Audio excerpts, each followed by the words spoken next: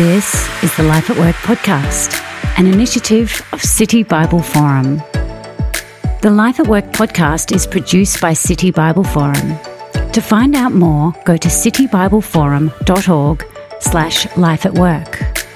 Hi, I'm Andrew Laird, host of the Life at Work podcast, where we meet real workers wrestling with real workplace issues. Today, the Barefoot Disciple, a radical reshaping of what we do with the fruit of work. If my treasure is in God's economy, my heart will be there also. My guest today is accountant, author and entrepreneur Jokel Frank. I'm Andrew Laird and this is the Life at Work podcast.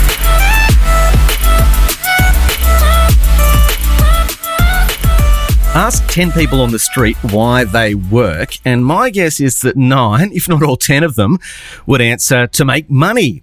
Money to pay the bills and money to enjoy life.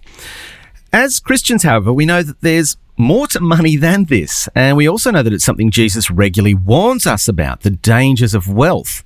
So how should we think about the fruit of our work? Are there some ways of managing our money that honour God more than others? Is it best to save or invest or just spend? How should our Christian faith shape our relationship to wealth?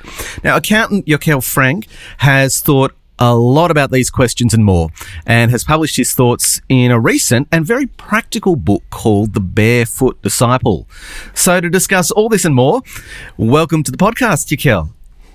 Thanks for having me, Andrew. Let's just jump straight into it and deal with the elephant in the room. Often when Christians hear the words, we're going to talk about money, we just groan because we think, I'm just going to be made to feel guilty. So is that what you're going to do here? No, Andrew, it's not my purpose for coming on the podcast today to guilt trip everybody. I think a lot of churchgoers may have experienced that. Probably because a lot of the time in churches, money is only talked about in a giving context. So the takeaway often feels like give more.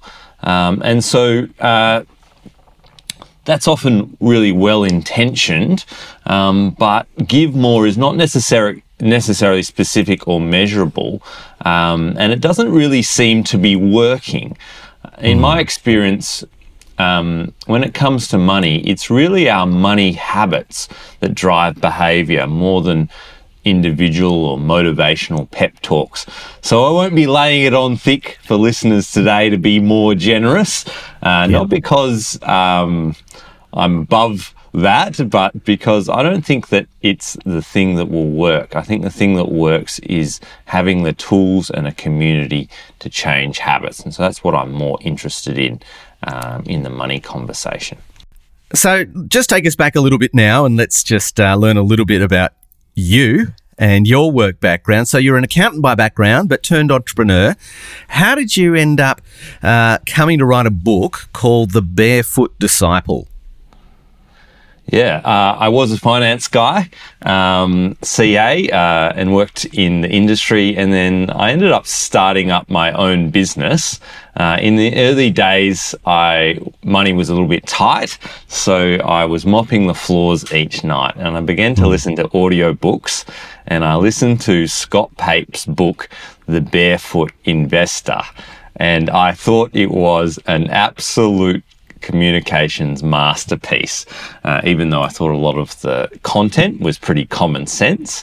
And so immediately as I was listening, or right after listening, I thought somebody has to do this for the Christian world. I saw this massive gap between the theology of stewardship that's regularly taught in churches and the practical application of that, in how people actually, what they do when they go to the shops next, or when they buy a car, or when they do a budget in specific and actionable ways. Now, the subtitle of the book, 5 Money Habits for Modern Disciples. Tell us, why are you passionate for Christians to develop new habits around money? Yeah, I think because it's money habits that tend to drive money behavior. And right now, for most of us, I think the reality is our money habits are being set by major corporations or by pings and dings on our phone. It's not being set by us intentionally. Most of us are very reactive and just absorb the money habits that are being given to us. So I think that a lot of people would make different choices about their money habits and their money behavior if they thought through them and if they actually chose them for themselves. And so many personal finance books are really good. They have lots of good content. But some of the messages, takeaway message of that, to build bigger barns or to look at our savings as our source of security. So I just wanted to help readers and listeners to be able to choose their own money habits if they want to, and to lay out what some alternative money habits might be for followers of Jesus. Yeah, no, excellent. We'll come to some of the specifics of those habits in just a moment. But is there a sense in which you're recognising that there are habits which are so ingrained in our culture that we're just kind of swimming in and breathing in every day that we need to have our eyes open to see what they are so that we can push back on them? Yeah, for sure. I think the reality is, for the most part, that people going to churches aren't having their money habits set by their pastors or by teaching in their church. Every day, consumer culture tells us to spend more. Personal finance books might say for us to save more, and then churches tell us to give more. And so many of us live with this sort of low-grade, non-specific guilt or anxiety when it comes to money, whether we're giving enough or where we're are we giving enough? Are we not saving enough? Or are we missing out on the good life by not spending? No, it's really helpful to just recognise the different messages that we will hear from out in the world, you know, the spend more message, the save more message, and then the message we'll often hear in the church of the give more, and just having that awareness of all these different messages coming at us. Yep. In the book, you also talk about how risk and reward are really the two variables we usually consider when thinking about money. Yep. But that we need a third one, impact, you say. So what do you mean by impact, and why is that so important to consider when thinking about money? Yeah, I think for many Christians, investing is really a secular sport.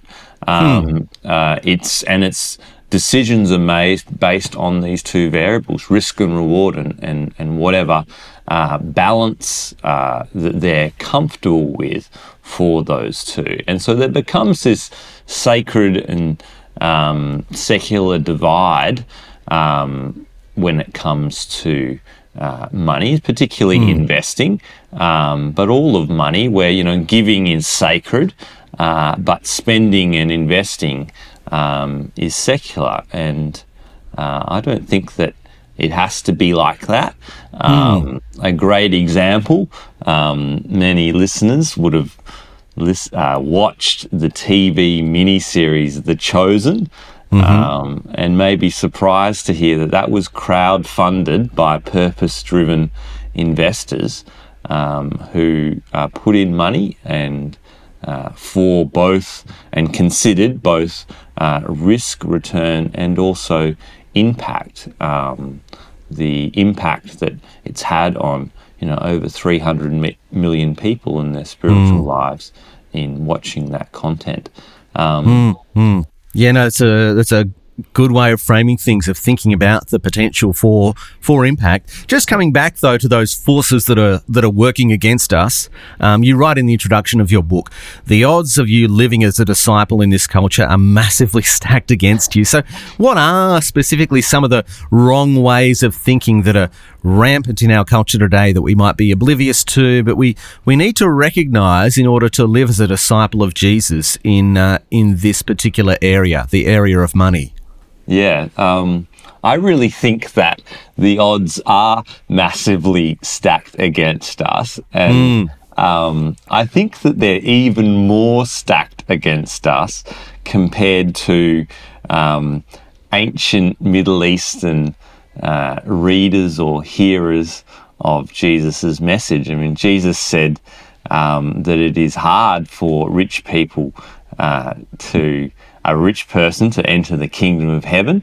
He was talking after he met with a rich young ruler. Well, I think it's way harder for a modern Australian because we are faced with so many forces that affect our money habits. An example, a force that affects me is when I see a yellow ticker at the supermarket, I immediately gravitate to it.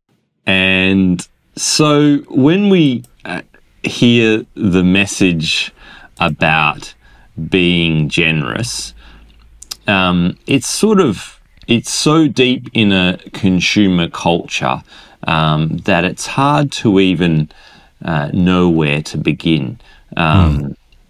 When we buy things, many of us don't realise that there's an emotional journey that we go, and there's a bunch of hits of dopamine that we get when we buy new things offered in our culture. And maybe that will be the experience of taking it out of the box, using it for the first time, showing it to somebody we like, and often we get these positive feedback loops from those decisions. You know, when we buy a nice new piece of clothing or a car or a watch or a new phone. However, when we choose to live on less or live simply so others can simply live, often those same feedback loops don't exist. Often we'll just have apathy, or people won't really appreciate it at all. Yeah.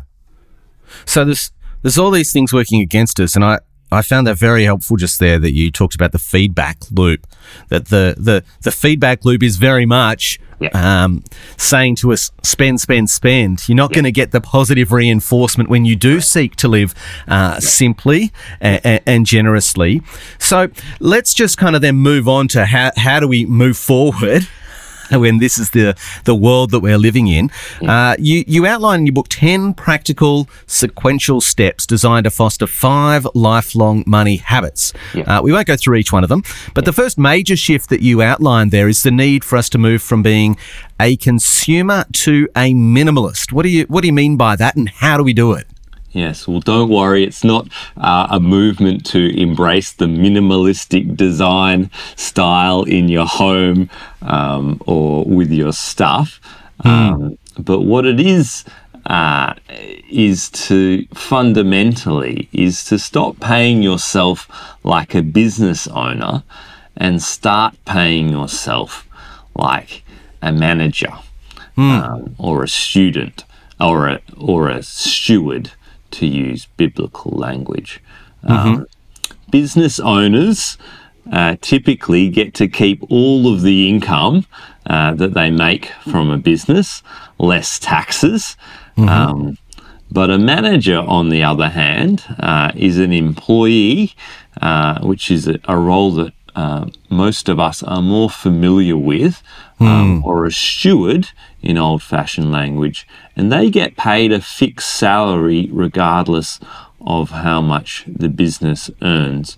And so this change of mindset is really thinking about how Jesus or how the scriptures lay out that we are really stewards or employees or managers of our resources rather than owners of our resources.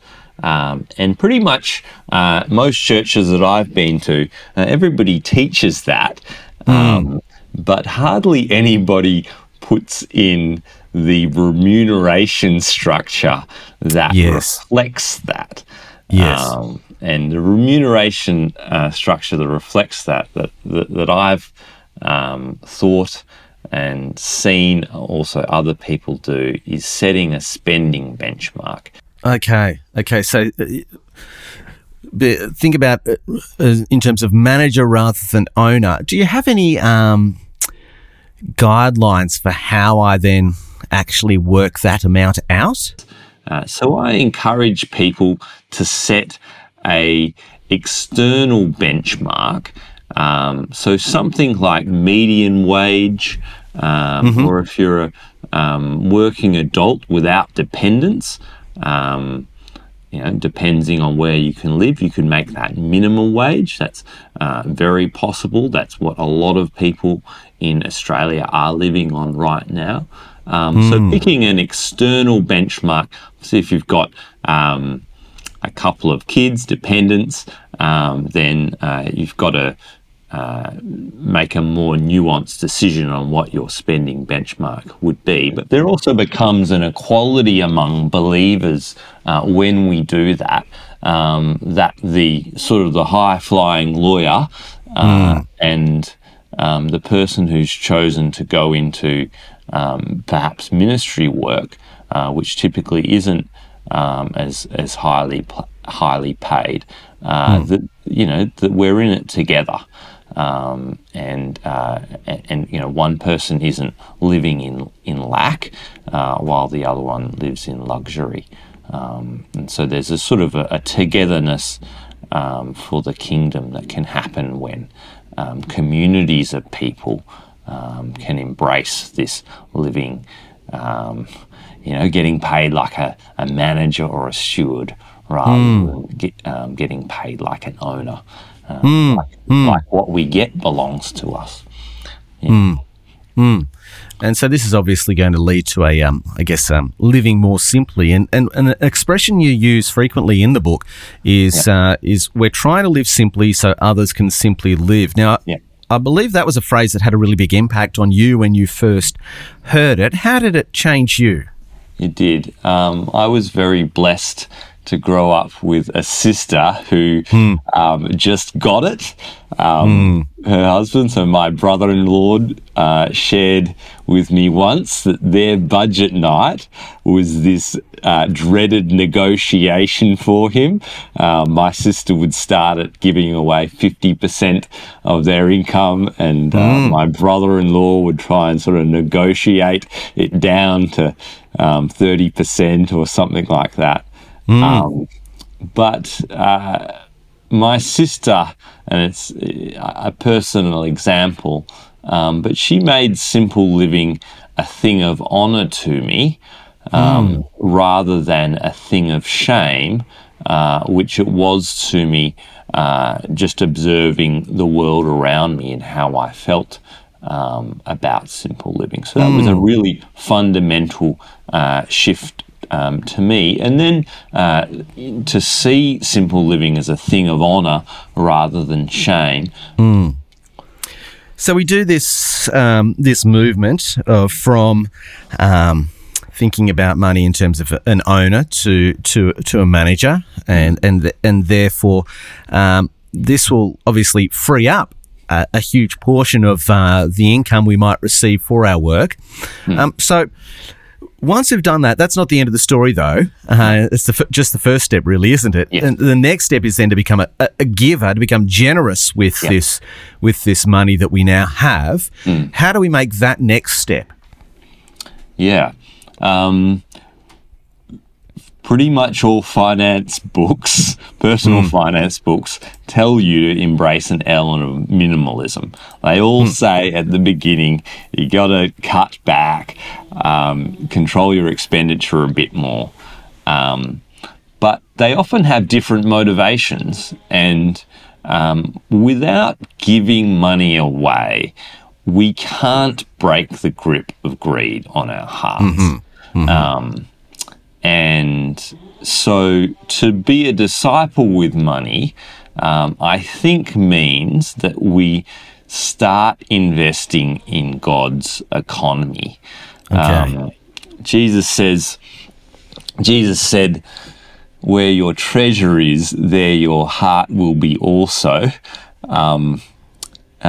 There are spiritual interpretations of that, but one really practical interpretation that I think about for myself is that for my heart to be rewired, to beat according to God's economy, I need to transfer my treasure into God's economy. And that my heart, that sometimes doesn't feel the things it should feel, will get dragged along.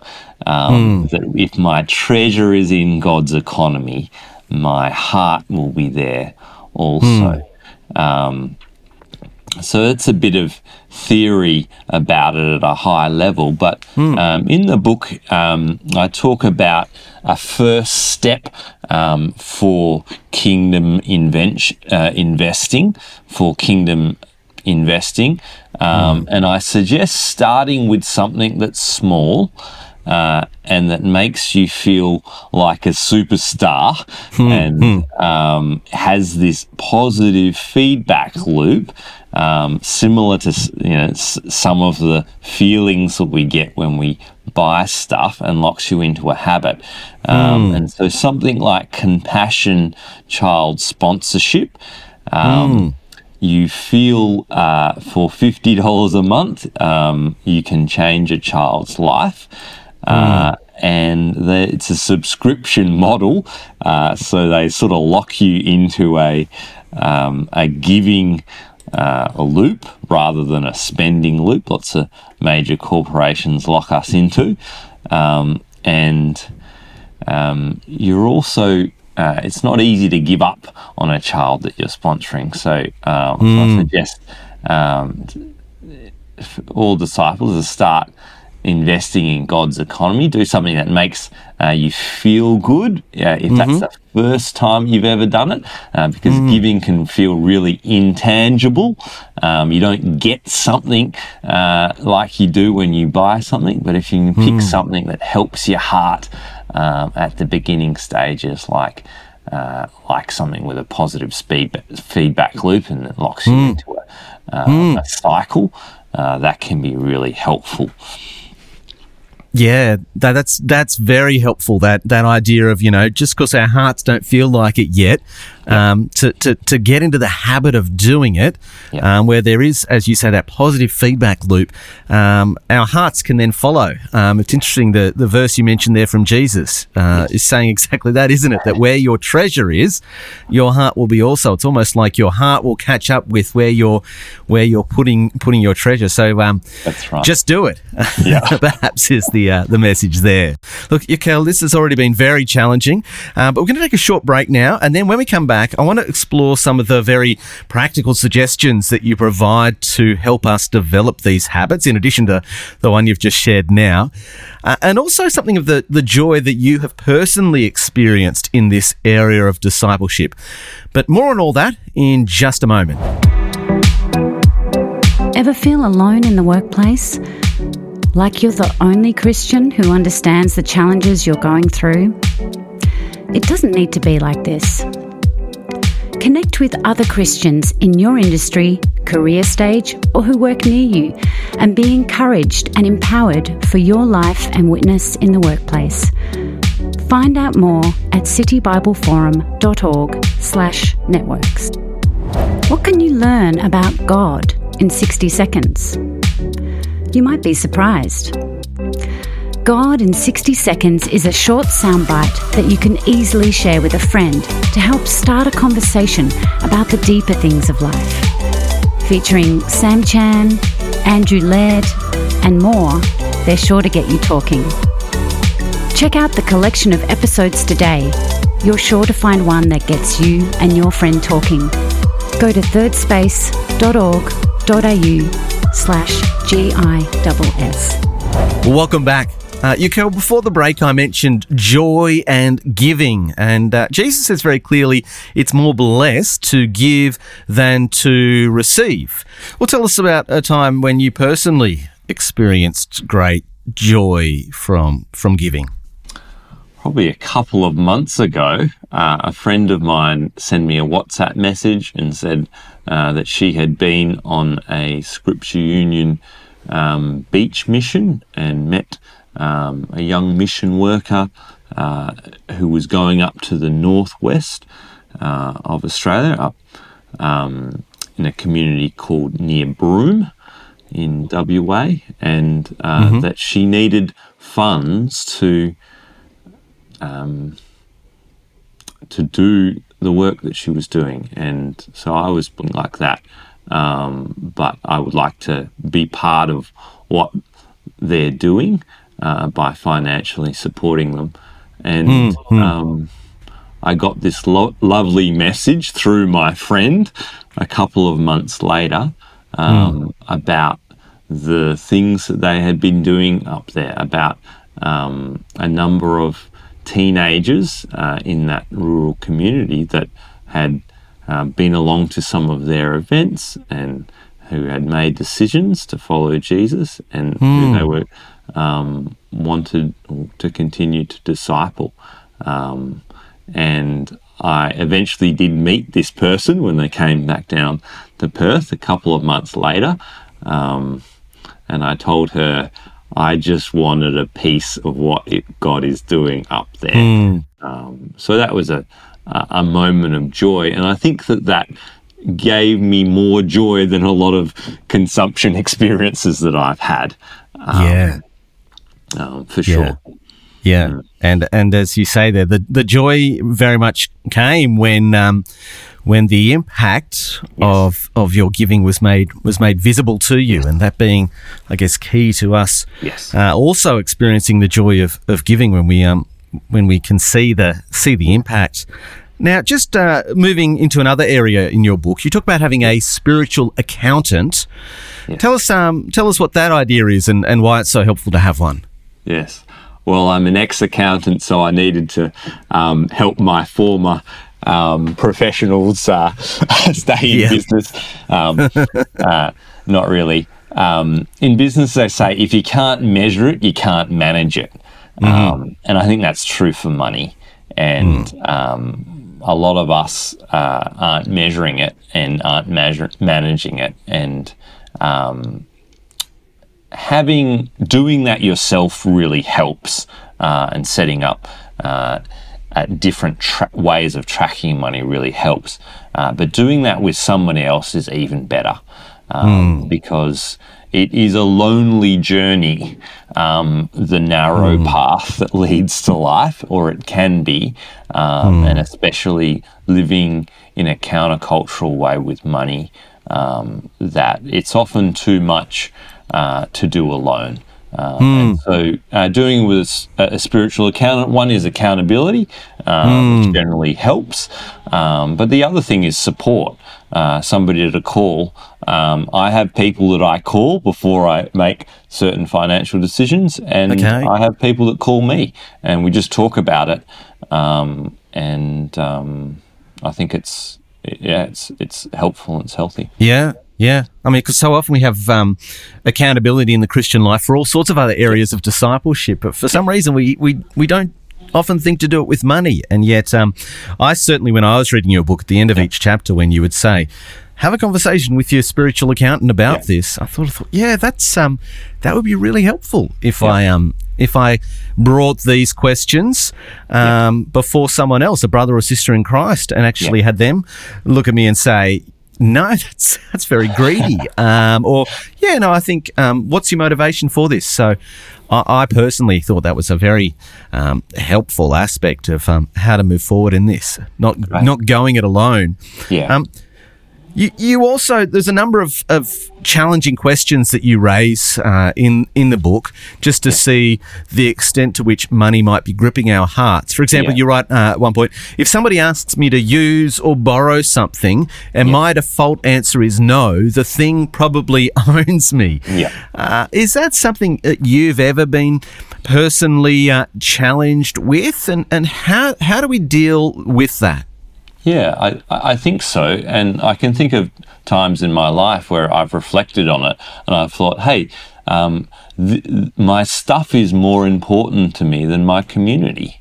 And that's what it really means when, you know, our default answer is no, is we're more concerned about our stuff than we are the people in our lives. And I don't want for that to be true for me, you know. And sometimes when you lend stuff and it doesn't come back in the same form that it was lent out, that's a challenge. It's a challenge to me. I think it's a challenge to everybody.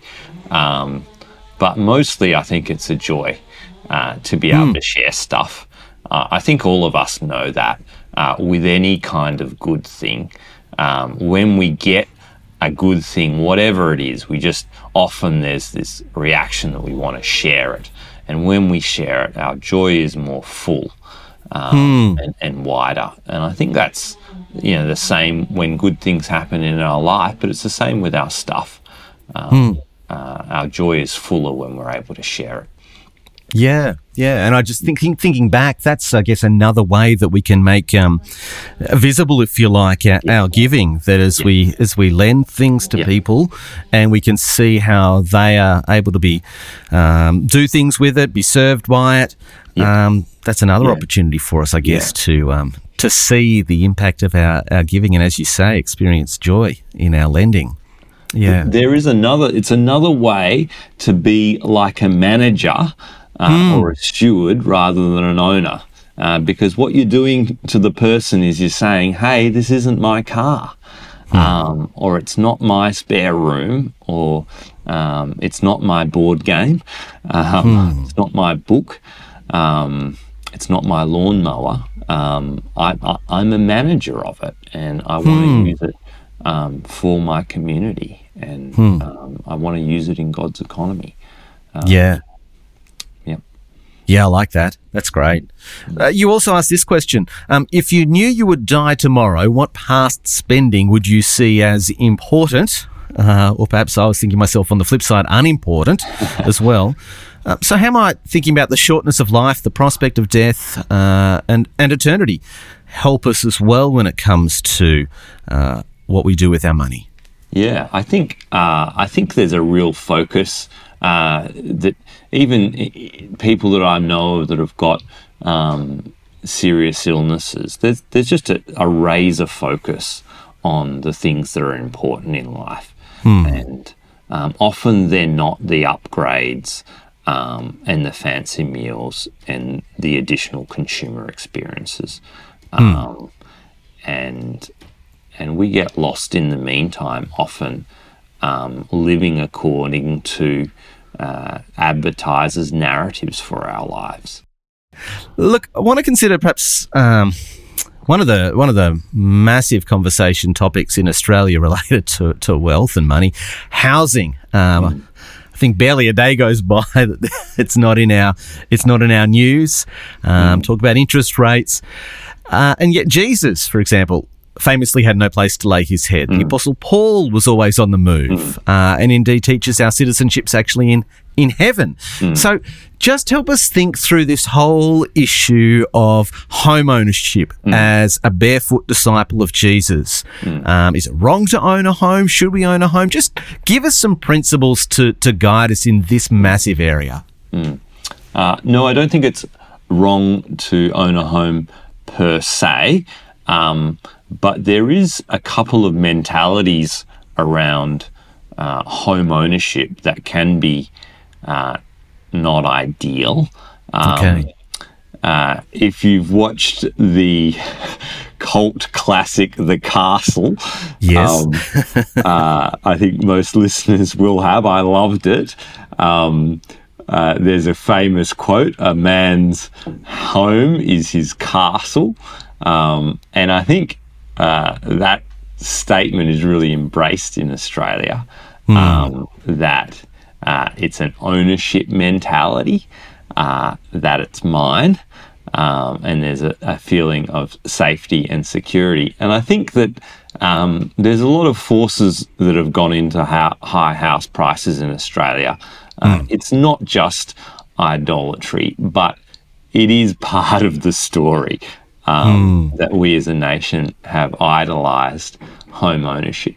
And I think it's the citizen mentality, that I'm a citizen here, and it belongs to me.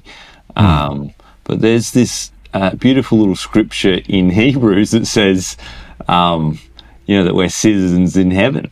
So the first thing I say to people is check your residency status. Are you a citizen here, or are you a temporary resident? And I think the scripture gives us an answer as a temporary resident. So practically, how can we work that out? Well, a lot of people, the first step when they think about home ownership is they go to a bank or a mortgage broker and ask them, how much can I borrow?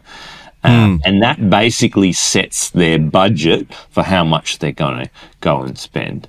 The thing is, as great as many bank employees and mortgage brokers are, their advice is incentivized to get us to get the biggest loan serviceable.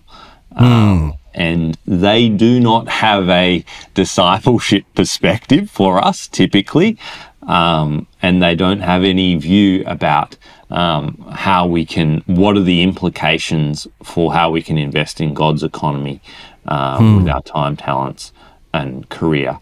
And so many people make home ownership decisions that suck the spiritual life out of them, and changes the way they live. When you do make a decision about home ownership, may it be a place where people can tell that you're a temporary resident here, and that your wealth is stored up somewhere else. Yeah.